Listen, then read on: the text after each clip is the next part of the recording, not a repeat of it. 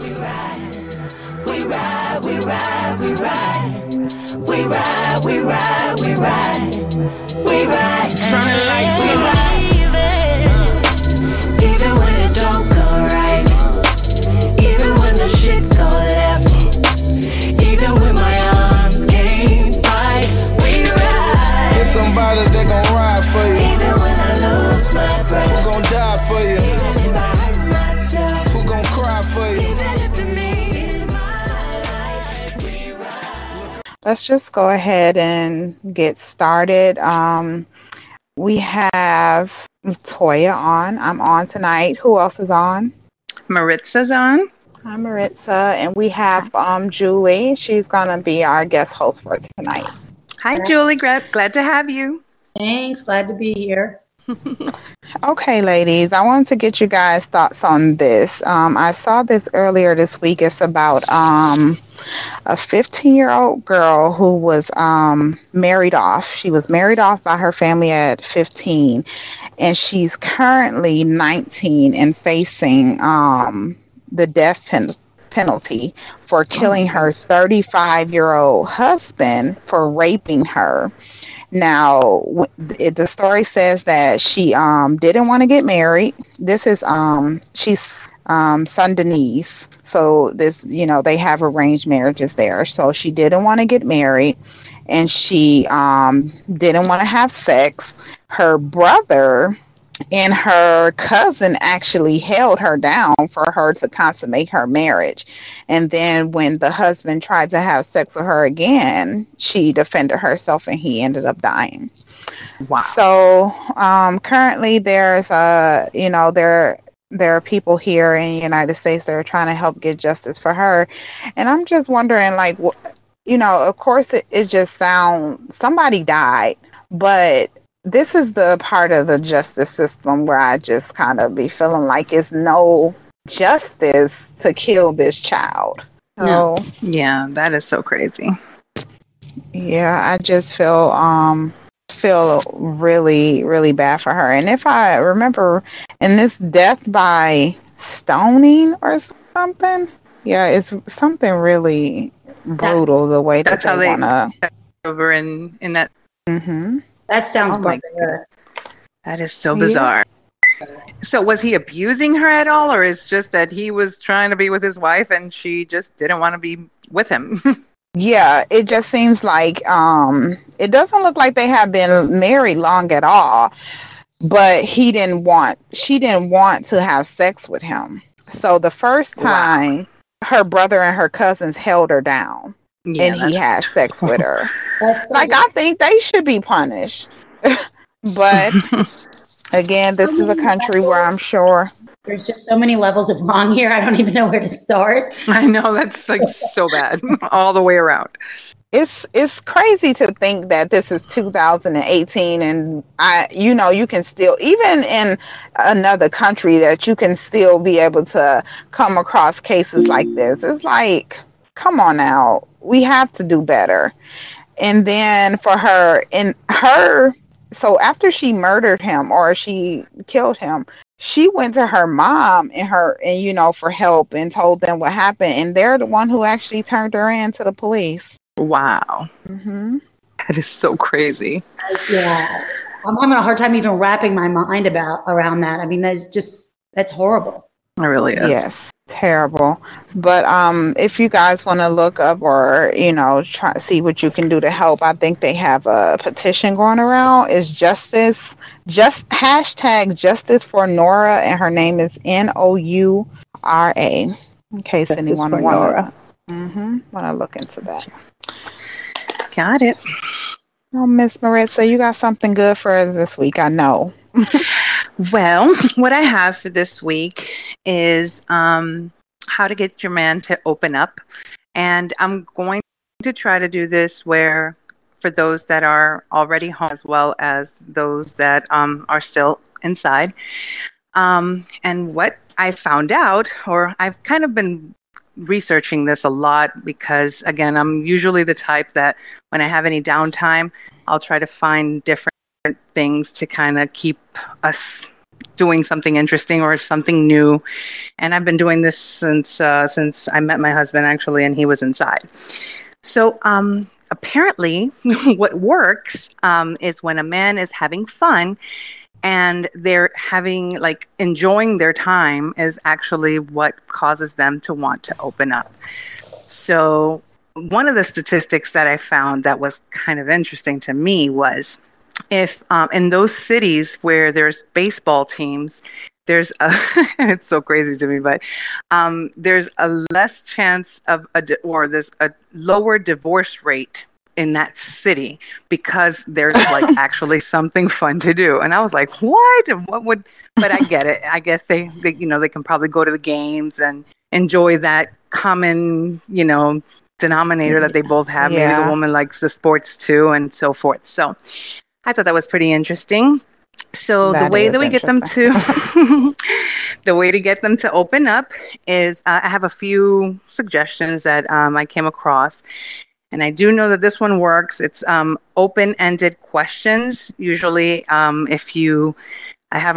reading a book now, and it's like 365 questions that for couples and so forth. And it's basically to get them to think and open up when, again, after they're having fun, right? So we just don't want to throw the question out there and see if it, if they kind of respond to it. But after they've had some fun with you, whether it's on a date night, which I'll talk about next, or anything in that nature, but making sure that you can connect somehow by bringing up any open-ended questions. A lot of the fun ones are usually, and I've looked, you can Google a whole bunch, like questions to ask when you're dating and so on and so forth, but mainly asking questions about their past, their present, and obviously their future, like what where do they see themselves in 5 years and so on and so forth. Those type of questions where they can kind of think, not just a yes or no question. Yeah. And then secondly, it's for those that are home, having date nights is really important. And they're actually contributing now. There's a lot of research that says that they're really suggesting for couples to take the time. They're saying it's a lot cheaper to go on dates than it is to have a divorce. So it's definitely worth investing. And I think it's just the thrill of, being able to, for us ladies, is being able to get dressed and, actually having somewhere to go. Obviously, we would want our men to kind of like plan it, but if not, there's nothing wrong with the woman planning it as well. But at least having that time away from the house, away from the kids, if there's kids at home, where we can actually, just talk one-on-one. And again, now is when you can bring in those open-ended questions wherever it is that you're deciding to have your date night. And I think that I would suggest, I know it's not it's not the same as when they're home, but we had date nights while he was there. And that was because everything gets so routine, repetitious. Exactly. Talking on the phone and doing this, he needs this, send him this, da-da. So were you actually saying, okay, when we talk tonight or when we talk Friday night, we're going to take 2 phone calls and ask each other, we did the question things, or just where we're just like tuning back into each other, because even when they're away, you kind of you just focusing on the situation more so than the relationship. So I would suggest that, putting effort into those modified date nights. I think it helped. I agree with you. And most of the time, like when my husband was inside, we too had like, we're going to watch this one show, and we would watch it together, then come back on the phone and talk about what what was on. Oh, yes. Also, also with a book, you can do the same. We also used to do the, tic-tac-toe, where he would send it, and then we would have to wait until, what's your move? And the funny thing I found about that is that he would never want to he would never want to lose, but he would kind of like make it obvious so that I could be able to win. And I'm like, I know what you're doing here. Like, you're not fooling me. So, and I still have those, now that he's home, I still have those, and I look back and I kind of like laugh at it now. But one thing that we would do when we were inside, or when he was inside, I should say, and I would go visit, is the dominoes. I have mentioned this in the group, but he's really good at it. He's really, really good at it. And you know, he's taught me how to play. And now we kind of like still when he's home, we still have challenges and so forth, like game nights, and we'll have like, oh, do you want? I'm gonna beat your ass tonight, and kind of deal, and we kind of go back and forth on it. We put bets. You know, if I win, I get this. You have been losing. I actually have been winning. I'm pretty proud of myself. I've been turning it around. You made a comeback. Exactly. And I'll ask him, I'm like, did you let me win? And he's like, nah, baby, you really got this one this time. So it's kind of like something that we do that we are able to connect with. And I think once a couple kind of finds their niche in whatever it is, whatever game that is, that they can establish, it will also help them connect and kind of have some downtime where the man can feel, okay, she's doing something that I enjoy. And that way it causes for them to want to open up some to us. Another one that, let's see, so game night, I did mention, we also have regular game nights, like where it could be like Taboo or other games that I'm usually like looking around to find. I've heard something with Humanities. It's like a real popular one. And Humanities or something like that's a great game. Yeah, that's what I've heard of that one. It's more like an adult game, but cards with Humanities. That's it. So yeah, I definitely suggest like looking into having game nights or and but basically doing things that they enjoy. Obviously, having conversations that they also about topics that they kind of like enjoy. I know it's kind of like boring for us, but I do feel that if it's something that they're interested in, they'll be more likely to tune into the conversation as opposed to just kind of like us venting about our day or our, you know, whatever we're going through. And then they kind of like tune out and they're like not listening. But the goal here is to be able to have them engage in whatever conversation is going on. Yeah. And that's pretty much it. Just keep it fun. Keep it, obviously, pillow talking is another one that I do want to mention for those that are, you know, home. Whenever you get the chance, you know, definitely enjoy that part because that will also, whenever you're connecting that way, it also does draw them to want to open up to you. So that's the time that you want to talk about heart-to-heart conversations and so on. So those are my tips for today. Well, thank you. Great, you're very great advice welcome. as usual. Thank you.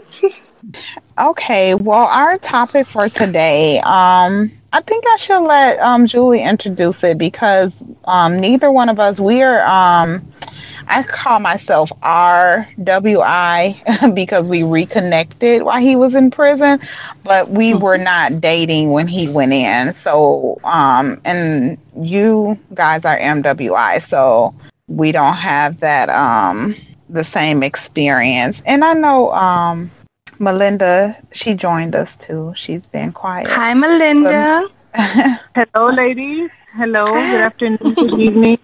Dankeschön.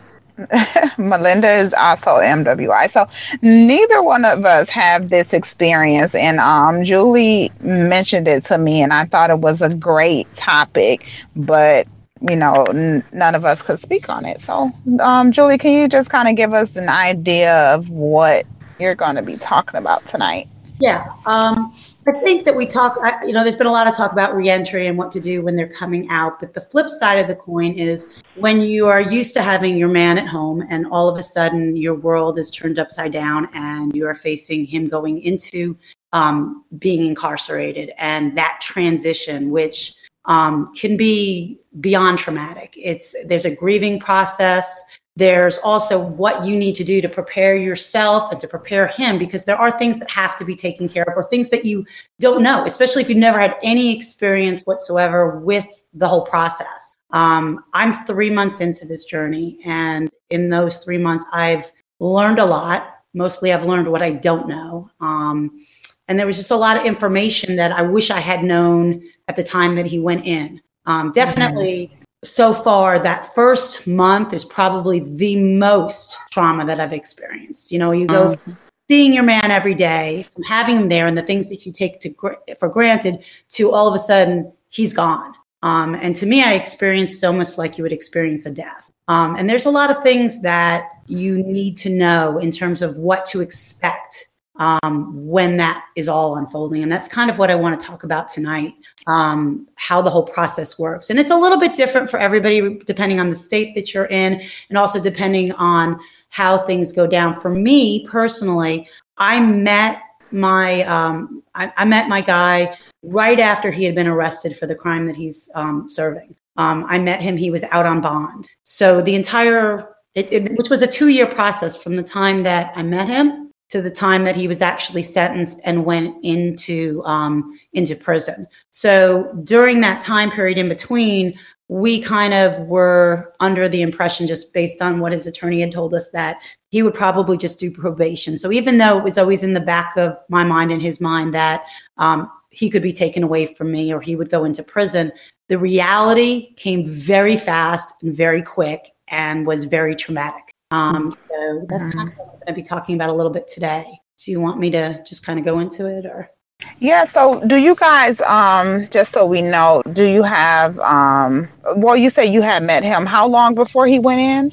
I met him right after he was arrested. It was 18 months from the time that I met him right after he came out on bond. Okay. And there was 18 months in between when I met him and when he actually got sentenced. So do you guys have a child together? We don't have children together. We both have children, and he lived with me. So he is very much a part of my children's lives. And I am a part of his children's life, but we don't have any children together. Okay. How long is he serving, if you don't mind me asking?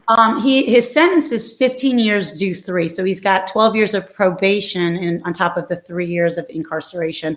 My hope is that he'll make parole in 1 year. So we could be looking at between 1 and 3 years that he's inside. Wow.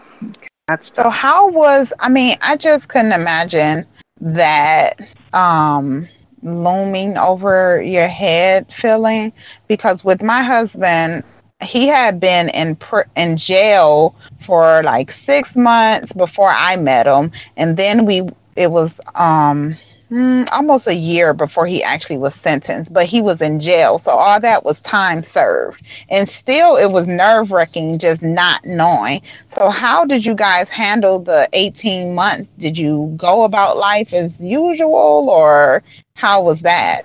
We did, and I think a lot of the reason we went through life as usual is because his attorney really, really led us to believe that he was not going to do a prison sentence, that he would get drug court or he would be on probation. So we were actually told probably about 6 months into it that the top count had actually been dropped and that all he was looking at was a simple possession charge. That was not true. It was never the case. We did not find out it wasn't the case until literally 5 minutes before he was sentenced. Oh my goodness. So there were many continuances the whole time. We were really under the impression it was just a matter of time, and then he would have to do this probation. He might have to do drug court, but it never really loomed over us. In fact, I think we might have even joked about it from time to time, when you go away to prison, but it was never reality. Right. The morning that we went into court, the morning that he was actually sentenced or that he took a plea, this lawyer that he had paid $7,500 to had led us all along to believe that it wasn't going to be a big deal. Let me back up just a little bit. On a Monday, he was supposed to go to court. His lawyer said, we're going to get a continuance. I'm going to meet you on Thursday, and we're going to talk about what plea options they've provided. That Tuesday, we received a phone call saying he needed to be in court Wednesday. It wasn't a continuance. It was a callback, and he actually got called back. That Wednesday morning, we went into court, really thinking it was just going to be another court date. His lawyer met us in the hallway 5 minutes before we went in and said, first he looked at me and him and said, "What was your charge again?" Oh, my God. I turned to him and I whispered in his ear, "We're fucked." Plain and simple. Because I knew it at that point, something bad was about to happen. And his lawyer said, "This is the deal. You're going to do 15 years, do 3. We're going to go in there. You're going to plead. And that's it." And I can't even, when I think back to that day, both of us were just absolutely stunned. It was not what we expected to happen that morning. We never knew it was coming. And did they keep him then, or did they give him a time to turn himself in? they did give him time. And the thing is that, I looked at his lawyer because Michael didn't say anything. He didn't know what to say.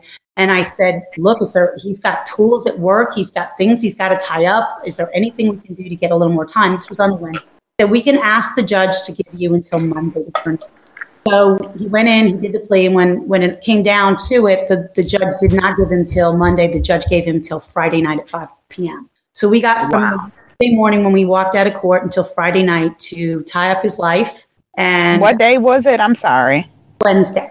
Okay. It was Wednesday morning. And we had a couple of days together. And I thank God for those couple of days, because I don't know what it would have been like if I had to just walk out without him that morning. So we did get a couple of days to tie up any loose ends he had. At that point, he signed a power of attorney over to me to deal with child support, because he has children that he pays child support on. We went to his job and got his tools. We took care of some other little things like his car. He got his last paycheck, which he cashed and gave me that cash. And for the first, that gave me some money to put on his books. So there were some things like that we dealt with. And then we dealt together with the grief of what was about to happen. And I treasure those couple of days because, and if I could give anybody any advice who's in that situation, make memories, take pictures, take the time to really enjoy each other like there's no tomorrow, because that is the last time you guys are going to be together. Because the hardest thing I have ever had to do that Friday night was to walk into that sheriff's department and walk out of that place without him. It was, he cried a lot the last day. We held each other a lot the last day, trying to keep him strong, because he was so worried that I was going to leave him and that I wouldn't be there for him. And he was going to be alone and nobody was going to be there for him. So aside from taking care of the things that have to be taken care of and tying up loose ends that have to be done, I really stress, take lots of pictures, try to do something fun together, make some memories together, because that's what you've got until he comes back, are those memories. So important. I didn't take a lot of pictures. That's one of my regrets. We did spend a lot of time, doing, I couldn't walk quite right when I walked him into court that day, because, it's got to last 3 years, potentially. Try to store it up. I said, I remember saying to him after the last time we were together, I said, is that going to hold you? But it was probably some of the most precious moments I spent with him and some of the most horrific moments I spent with him. And the hardest thing is to walk in there and walk out without him, and not know what was going to happen next, because it was tough. It was rough. But again, how did you, I'm sorry, go ahead. No, I was going to ask if you guys were going to appeal at all or just kind of writing it out. That's an interesting question, because we did take the plea. And then looking back in hindsight, it was a hasty decision because we were stunned. And I wish we hadn't have done it. I wish we had looked at his lawyer and said, no, this is not acceptable. We need to talk about this. We need to get a continuance. We didn't. So after he went in, one of the things I did is I did go and talk to a post-conviction attorney who said that there was a whole bunch of things, like this particular attorney has a reputation for doing exactly what he did to Michael. And oh my goodness. Yeah. And I read some Google reviews, and he's a very high profile attorney in this area, but Michael was a little case. He wasn't a big high profile case. And this guy is known for big high profile cases. So Michael just wasn't important enough to him. There were a couple of times he didn't even show up in court. Wow. Yeah, it was a mess. And we paid this guy $7,500. So the post-conviction attorney told me that he hired the wrong attorney. He said he might be able to do something. It was a 50-50 shot of getting a sentence modification, but it was $7,500 he wanted to even try. And that it was a 50-50 shot at best. And then on top of that, there was nothing that he could really do that was either something that was affordable or had enough of a potential to work that I could come up with that type of money. So the answer is no, we didn't appeal it. Okay. Yeah. But that is one of the things I did do shortly after within the first week, I went and saw another attorney. How did you guys deal with with the children, preparing them? How old are you guys' kids? Well, I have 4 children, and 3 of mine are adult. But 2 of my adult children are also disabled. And one of my children, he's an adult, but he is disabled, is extremely close to Michael. And that was probably the hardest thing. I sat them down and I was honest with them. My youngest is 10. All of them are old enough to understand it, and I explained it, and I didn't sugarcoat it. I was pretty upfront about it. They didn't take it well, but they understood it. So I was not, I was very upfront. Now, they don't visit him because I don't think that they have, with my disabled ones, they really don't have the attention span for that. And also because Michael and I aren't married, I'm not even sure that I would be able to get visitation for them. With his children, was not the one who told them, their mother. He has 3 children from 2 women, and they actually did the explaining with those children. I did not. Okay. So, but they are aware of the situation. They know that he's incarcerated. Okay. So were they able to spend time with him before? And no, because they live. It was not enough time. That was the plan when we asked for Monday. The hope was that we would be able to get his other children, but they don't live in state. It wasn't enough time, and it didn't happen. So no, gotcha. He did not get to see them. That's unfortunate.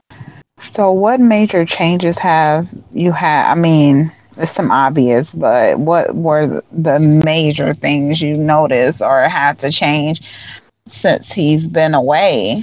Well, he was the breadwinner in the house. He makes way more money than I do. I'm a fitness instructor. It's a wonderful job that's very rewarding, but it doesn't pay very well.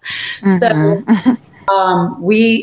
his money always was kind of what supported the house, and my money was kind of the fun money. Let's go to the movies. Let's go do this. Let's go do that.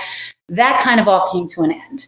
So financially, it's been a huge adjustment because now not only is my income paying our bills, but it's also supporting him. So that So that was probably the biggest adjustment as far as that goes. And, of course, the emotional adjustments. But other than, it didn't change, where I live. It didn't change anything like that. Most of the adjustments have been emotional. I mean, to go from having him here all the time to essentially having him taken away was traumatic, to say the least. I actually wound up having to go to a grief counselor because to me it was like a death. And that was one of the things. I can see that. Yeah, well, and I think especially, and this is one of the things I wanted to touch upon, is that when they go off initially to prison, there's kind of 2 losses. There's the first one, which is where they go to county. And you still have in most cases, and I don't know about all areas, but in Georgia, and in most cases from other women that I've talked to, they have pretty easy access as far as phone calls. There's no process to get visitation. You can talk to them pretty easily. You can see them pretty easily. So there's that first adjustment. And then the big which is that transition where and I think we just lost Toya.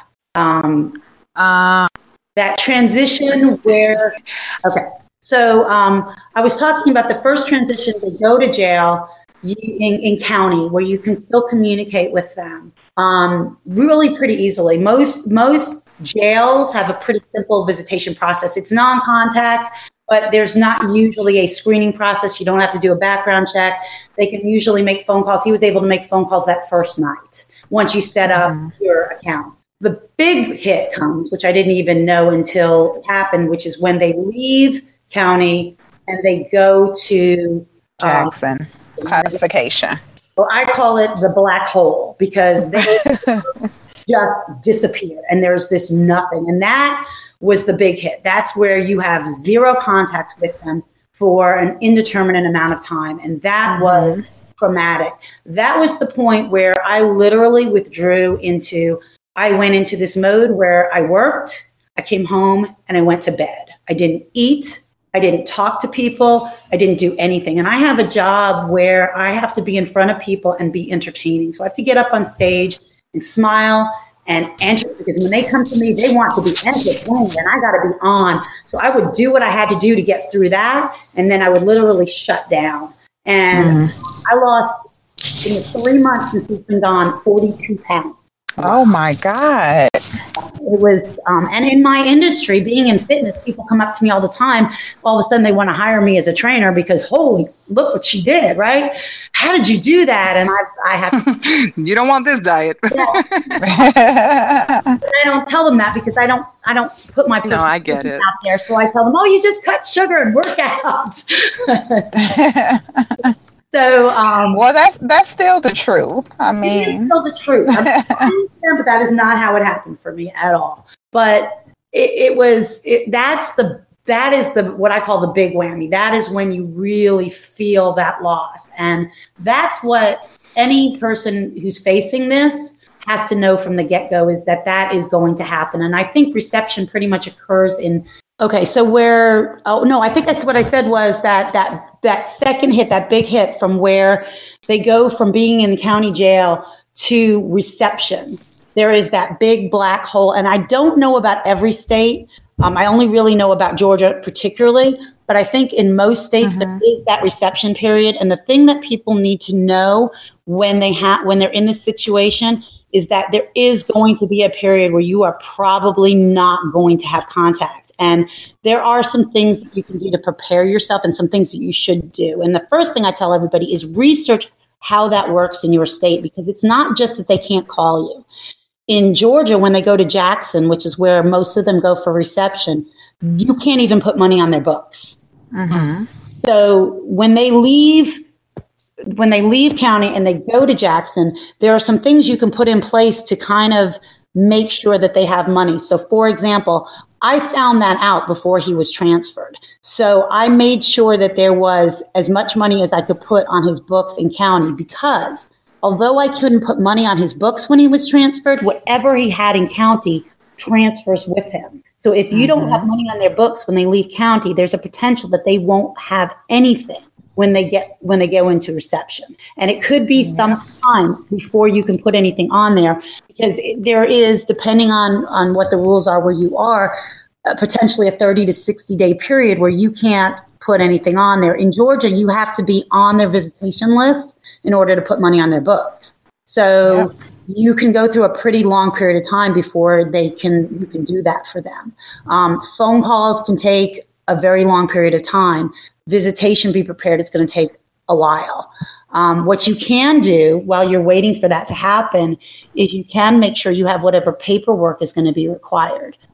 If you're family, it's a little bit easier. It's usually a birth certificate or a marriage certificate. For me, we're not married. So they required a letter stating the nature of our relationship, my birth certificate, and my ID. So I went ahead even before he was able to get me that visitation forms to go ahead, put my letter together and have it notarized, so that when I did get that form, I filled out the form and I sent it literally the next day. It was back in the mail. And I do want to say is whenever you send anything to any facility that you want to make sure they get, do not send it without having some type of protection on yourself, like a signature or tracking or something. Because absolutely, I learned that the hard way. Oh yeah. So I sent mine overnight mail with signature required. I wanted to make sure I knew they got it and that they couldn't tell me that they lost it, because if they can, they will. I highly recommend you do that. I just recommend that you look on the state website for whatever state you're in and get as much information as you can about that process, from when they leave county to when they go to the reception area and then when they go to the next facility. Because there's going to be 2 transfers you're looking at. The transfer when they leave county to when they go to the reception, and the transfer from reception to wherever their final facility is. And it can be daunting and it can be a while. My journey was a little bit different because he actually didn't go to Jackson, which is a story within itself. When he left county, I got a phone call from one of his friends in county telling me that he had been transferred to Jackson. So I wrote letters to Jackson and I cried a lot.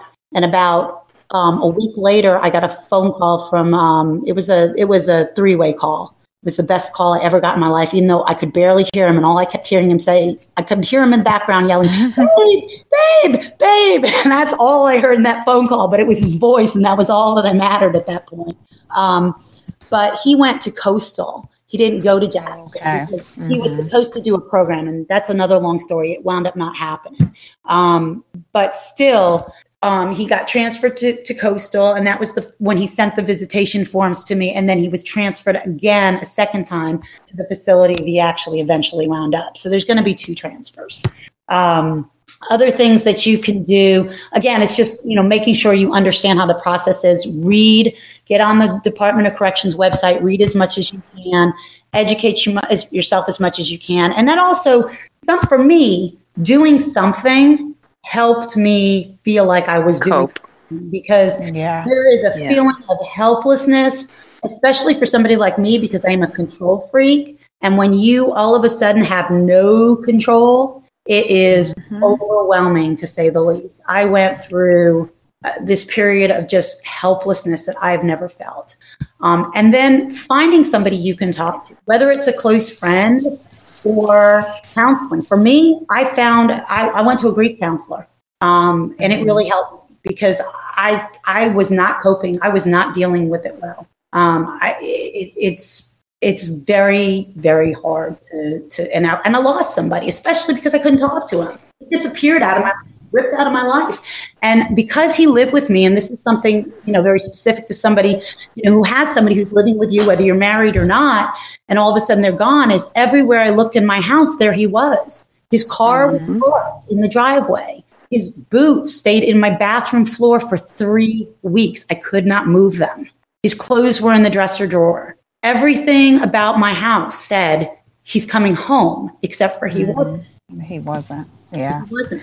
And you made a really great point bringing up the process for classification, because I went through that, and it was, I won't say it almost broke us up, but it was really traumatic for him more so than me. And we knew, because after he was sentenced, his lawyer told me, he was like, when she told me, once he gets transferred, he goes to Jackson, you probably won't know, and he won't be able to call you. They can't call at all. But so I kind of had that in my mind. And then he did the same thing where he had his roommate call me and just let me know that he left. But what happened was, there was a delay in our letters for some reason. I don't know if they were holding his letters or whatever, but he had wrote me maybe 3 times before getting one of mine, even though I was writing him beforehand. So he kind of got in I guess, you're not going to wait on me and you're going to leave. And and so I'm like frantically writing him like, no, that's not it, and it was like, I would be in tears because I could feel his frustration being there, feeling like, okay, this is it. She's out.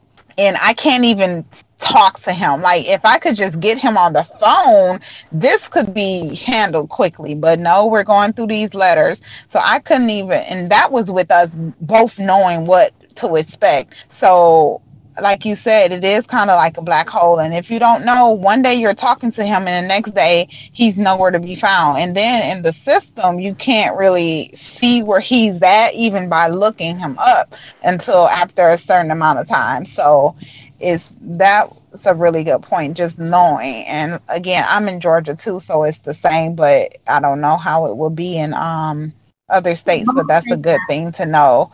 The transition from prison to from jail to prison. He actually had kind of the same thing happen, because when I got the phone call and was told he was transferred to Jackson, I wrote him every day at Jackson. But the problem is, he wasn't at Jackson. He wasn't there. He was at Coastal. So I was writing letters to Jackson for a solid week until I found out he wasn't at Jackson. Still don't know to this day what happened to those letters, because I wrote some really good emotional letters. Also, they never sent them to him? No, They never forwarded them? Never forwarded. They don't always forward in mail. In fact, it was funny because I just yesterday got a letter back from one of the letters I sent him at county 3 months ago. They don't always they do not always forward letters. Sometimes they do. And some of the ones I wrote him at Coastal that happened right before he got transferred, he's gotten at his new facility. But one thing I have learned is that information that you receive is not always correct. I mean, you could, and in fact, even when I found out he was at Coastal, because I couldn't talk to him, I was calling Coastal every day, and I was constantly getting different stories. And this kind of brings up an interesting point about the visitation list, and just something that wasn't common knowledge to me. And this is why I say you always want to ask a lot of questions. This was not Michael's first time being incarcerated. It was the first time that he knew me. He had been incarcerated about 10 years ago when he was pretty young, and he was with one of his baby mamas. And he had she was on his visitation list back then. And this was a long time ago, so nobody ever would have thought about that. But one of the times I called, I used to call twice a day, is my visitation approved yet? Is my visitation? One of the times I called, the lady said, well, they're not going to approve you because he's already got a significant other. And I said, no. That would have hurt. This woman was just trying to bait me. She kept saying, oh, well, he's not being honest with you. He's not being honest with you. And I'm smart enough to know my man, and I trust my man enough to know that there was something else going on. And what I came to figure out was that his old visitation list, even though it was 10 years old, was still there. So you cannot have. And the same exact thing happened with my husband, and it was so funny because it was the warden, and he's like, oh, he already has a fiance on there. Do you know a Courtney? And I'm like, yeah, that's his the mother of his child, and that's from 10 years ago. I can call her if you want me to. I'm like, but if I did not know, and it was the same 10 years ago that he had that visitation list, and they're like, he hasn't. I'm like, that's over, but it was just so hurtful how they did. This woman was trying to start a fight. She was sitting there telling me he's lying to you. He's got another woman, and I know my man's better than that. If I hadn't been strong, if I had been anybody who had any doubts, that could have been really bad. So, he had to get her removed. And the thing was, I didn't have any contact with him yet at that point because he still didn't have phones. So I said, well, how am I supposed to let him know that if he can't call me? And she's like, well, write a letter. And I'm thinking my visitation is going to get denied because his girlfriend from 10 years ago is on his visitation. So thankfully, because he had been in before, he was kind of savvy with, how to get calls when you don't have calls. And he did call me again on another 3-way. And I was able to let him know what was going on, and he was able to get it handled. And we got our visitation. The day after he got her on the list, I got approved as soon as he got her off that list. But that held up my visitation for a while. Yeah, because Georgia, I don't know about all states, but yeah, you definitely cannot have more than one significant other on there. Yeah, they just recently changed it, like you said, where you have to be on the his approved visitation list to send money. So it took me a while to get on the list because I think they do it every 6 months, and they were just giving us a hard time. Well, so I had to send money in his sister's name because I wasn't on the list. What they do is that when they first go in, they have 30 days to establish their visitation list. But after that 30-day window, they can add visitors in November and May. And unfortunately for us, he was transferred to prison in May. So because of that, that also slowed things down because it was the month that every state in the state of Georgia was allowed to make changes to their visitation list. So everything was moving a little bit slower. And that's the one thing I've kind of learned from this is nothing moves fast in the Department of Corrections. Nothing moves fast. Go ahead. Anything you think would take a normal person a day to do is going to take them 3 weeks to do. And and I also say persistence. I was calling that facility twice a day because I wanted to make sure they had the paperwork. I wanted to ask questions. Don't be afraid to ask questions. Always ask questions because if I had not been persistent in asking questions as to why it wasn't approved, I would not have known his significant other was on that visitation. adults. Yep. And what happened with us, because you're right, they get 30 days. My husband went to prison. After he left Jackson, he was transferred to his prison. That very day, he called me one time and he was like, I'm going to call you back. Never heard from him again. And mind you, I'm used to county where he can call. He had a tablet. He can call me whenever. So I'm like, what's going on? I call and find out that the state has locked down all prisons because of gang activity within the prisons, where they were, having different, sending kites or whatever. So he was on lockdown in his cell for over a month. And when I tell you those letters was devastating, he was like, I'm hot. They won't let us out for anything. They would not let them out at all. So you would think, because they know that they were on lockdown, that he will still have his 30-day window to do his visitation list. But no, they're like, well, his 30 days passed.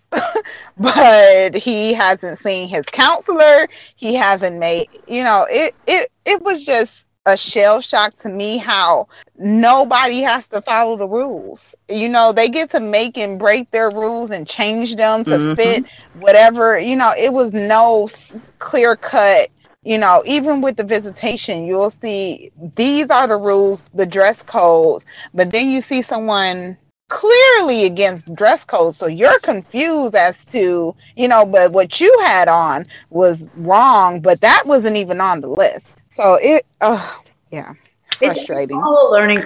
Everything has been a learning process. It really has. I knew nothing about the prison system before this all happened, and now I know way more than I've ever wanted to know. I have a question. I wanted to know. I know that one of the emotions that a lot of the girls that at least I've spoken with, when they've had their men like home and then they're incarcerated, is anger, because they're like angry at their significant other for landing in there, I guess. And so they go through that emotion at first where not only is all this happening, but then they're upset with their man, because it's like, why would you do this? And I know, like I said, my husband was inside and then now he's home. And one of the, I don't want to call it a fear, but one of my issues is making sure that he stays home, because I don't want to ever go back through that process again. So whenever he has to go to, like, say, his parole officer, or, whenever that time comes, I'm always like, not nervous in the sense, but I always have that behind in the back of my mind, like, what if, And so I keep thinking to myself, and I've told my husband, if he, God forbid, but if he were to go back, I don't know if I would be able to deal with it, because it's so, you had your opportunity, you need to make the best of it. But my question to you is, did you go through that emotion where you were upset with him, or is it something because you were kind of like in shock, it didn't really, you never took it out on him? I didn't have that anger, and probably because the crime that he committed happened before I met him. I met him, he was out on bond. So what he did was before he met me. So I guess I didn't feel the anger because of that. The emotions that I felt were just an overwhelming sense of loss, and my emotions towards him. And this is what I kind of noticed. It's interesting. My anger towards him actually decreased, because even though he committed the crime before I met him, he had been actively using again. He's an addict, and that's why he really needed to go into some type of rehab or addiction support as opposed to prison, and that's what we were under the impression was going to happen.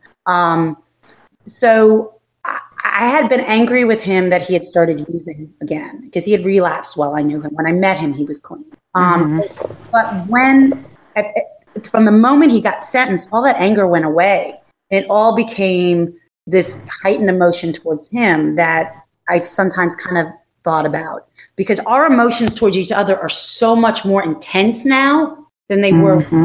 The things that he says to me now are so much more intense. I mean, the constant I love you, and the things he says, and all the right things. And I'm not saying he never said those things when he was home, but not like he does now. Because and there's a little part of me that says, is this how he really feels, or is this prison Michael? Right. No, I And get that. how far away is he, Julie? He's he really far away? actually pretty close. It's an hour and 15-minute drive. So I go every Sunday. Now, when he was first transferred, he went to Coastal. So I only actually visited him at Coastal one time. He was, as soon as I got proof for visitation, I saw him one time at Coastal, and the following Tuesday he was transferred. And thankfully he would. And geographically in the state, because I'm in Atlanta, Coastal's in Savannah, it is geographically the furthest prison from me.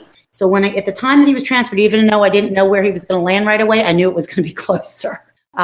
So he wound up just an hour and 15 minutes away. That is so funny. My husband was in Ware, which was a 4-hour drive from Atlanta, and then he got moved to Columbus, which is an hour and 15-minute drive. I was so happy Oh yeah. for that hour and 15 minutes.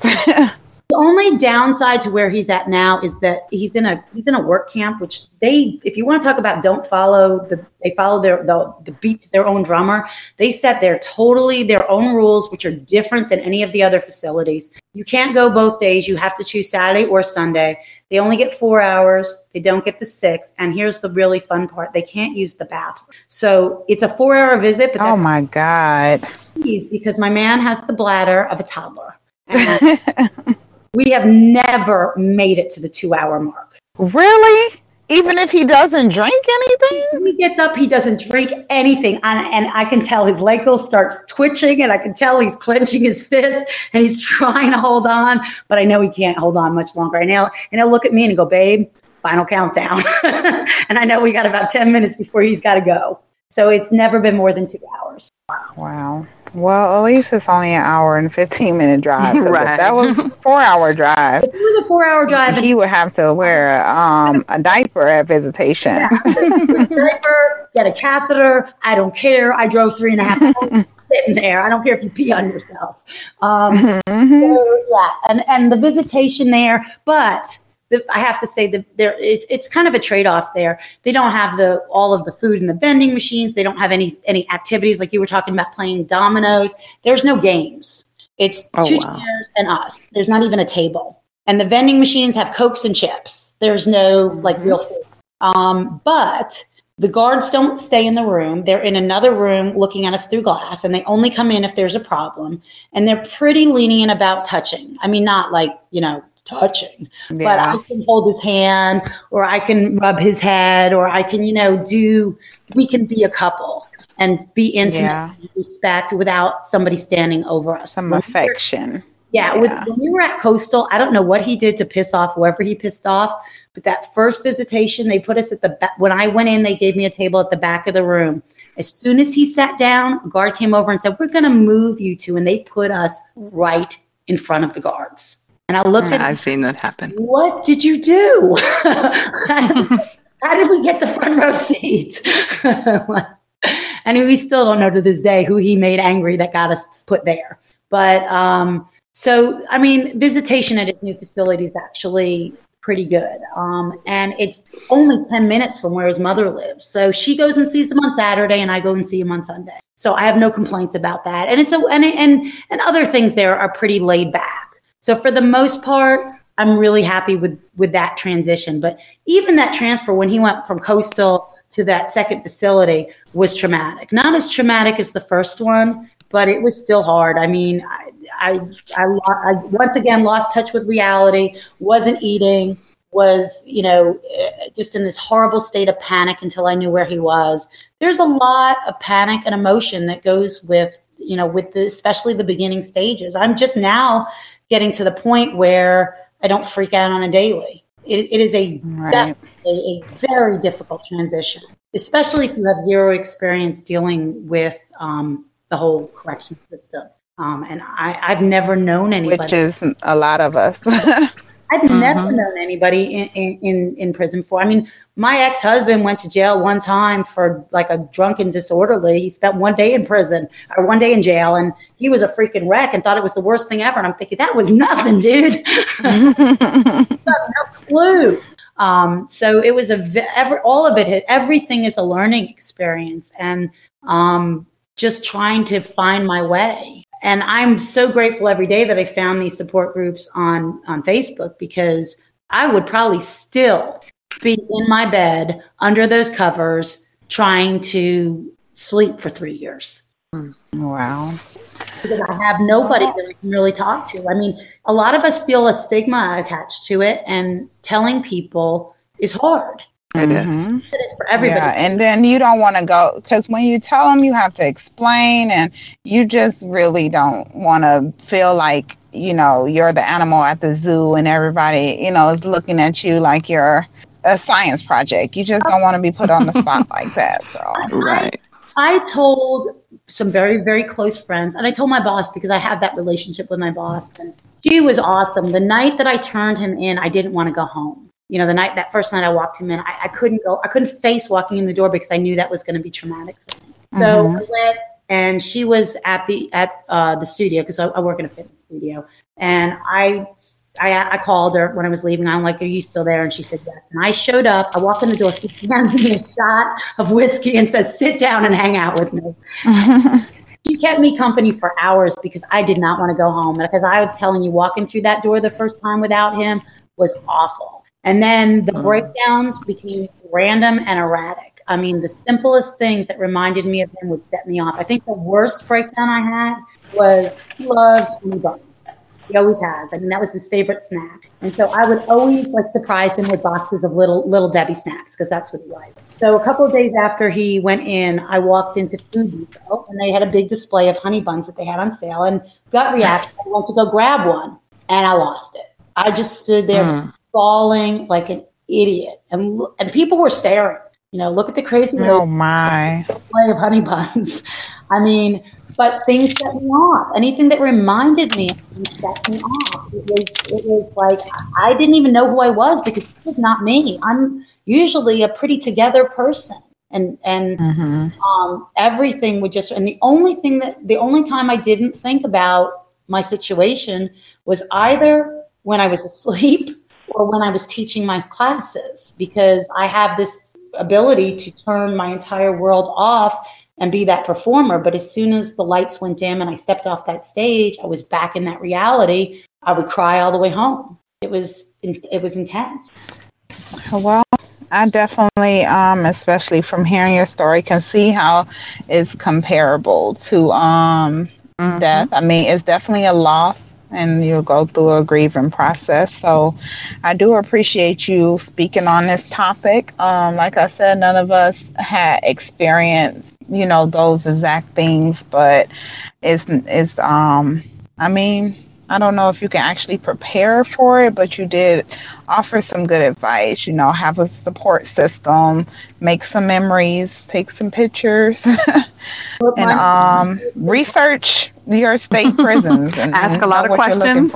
And one really do need to make sure they have money on their books in county so that when they transfer, they are not without funds, because then they get postage stamps to mail to you, to mail a letter to you. So that is the one big thing you can do for them. Make sure that they have money on their books in county, because there is, depending on your state, I don't know about other states. I know in Georgia, you cannot put money on their books until you are on their visitation, and that can be a while. So that's a big one. Yeah, that's true. And the other big one is anytime when you send those forms in, certified mail, something with because if they can lose it, they will lose it. Yep. I agree. I always set mine with tracking. Yep. Well, thank you again, Julie. Wait a minute. Go ahead. Yeah, what I would suggest too, I mean, I know every state is different and every facility is different. If you have access to something like a JPay, as far as correspondence, that's always good, especially for facilities that are known for losing correspondence. At least if you have a JPay, you have a copy of that email and you can always print it out and resend it. And then it also has a tracking number on there for whatever it's worth, but you really don't need it. And as far as putting money on books and commissary too, depending on I only know about Texas, so they have e-com and they also have JPay too that you can add money to commissary. In Texas, anyone can add money to anyone's books. But I know as far as like, losing mail, especially during lockdown time and stuff like that, is very common. I've heard of a lot of people making copies of their letters and sending them because it'll be, this letter got lost, or I got a letter a month or 2 months later. But if you have that copy, at least you don't lose your words. You're not losing your moments and your words that you were spending time trying to correspond with your loved ones. So that might be just an idea, especially if it's, something significant and important. At least you have a copy of what you sent. Then when they get it, you can do whatever you want with it. But I know when I correspond with people who are inside, I typically use JPay, and if I don't, then I make a copy of whatever it is that I write, that I send. I write the date that I send it on the envelope, and they do the same. So you can check to see if the facility is holding mail or if not, because the date's on the letter, the date's on the envelope, and then you can see, of course, the postmark. You should see the postmark on the envelope. What I want to mention, though, is that in my case, and I don't know if that's always the case with JPay, when they go into the facility, they have to be given a PIN number to use the JPay kiosk because they're not going to get a tablet right away. And in my guy's case, he was never given a PIN number when he first got to Coastal, or if it was Jackson, because that doesn't happen right away. So I was also sending him emails that he, to this day, has never received because the facility he's at now doesn't have JPay. So the entire time that he was at Coastal, he never received that PIN number. So even though I was sending him these emails and thinking, why didn't he receive this? The truth is he never received. He never got an opportunity to receive. He never got a tablet. No. Yeah, every state is different because Texas doesn't have that. They don't have tablets or anything like that. So what they do, you write the JPay, the mailroom will print it off on the printer and they'll pass it out like a regular letter. Yeah, I think that's how it was at the county jail here. But even in Georgia, they have the tablets, but like a state camp don't have tablets. So he had a tablet when he was in prison, but when he went to state prison, but when he went to a county camp, which is like a work camp, he didn't have a tablet, but he had a kiosk, which was totally different from JPay, which was way more expensive. But yeah, so you definitely have to be aware that even though it's in the same state, the rules don't apply for every facility. Trust me, it may not even apply to that facility the week after. It depends on who's working, how they feel. Did they have breakfast? Did they have lunch? It just can change. It's information that I could call, especially when I was at Coastal. I could call 5 times and get 5 different answers to the same question and have none of them be right. It is. I mean, I never take anything for granted. I try to read a lot of what I can on the Department of Corrections website, but even some of the stuff that was on the Department of Corrections website doesn't necessarily hold true for all facilities. So that is definitely something you want to bear in mind. Like a good, for example, and with books, they say, like, for example, for Georgia, that they can receive books through Amazon, but that is not true for all facilities. That's true that's Georgia's basic rule. But then, like, I sent him a book thinking that was okay at Coastal through Amazon. Well, guess what? Amazon is not allowed at Coastal. They got to have Barnes and Noble. And so it's rejected. I mean, so I never take anything for granted. Always double, triple check, call the facility if you can. Don't be afraid to ask questions. Download the handbook and read it. I did. And I know that handbook backwards and forwards. And definitely if your state or facility has like a local prison support group that's more on the legal side, I would definitely suggest joining that. Like Texas has TIFA.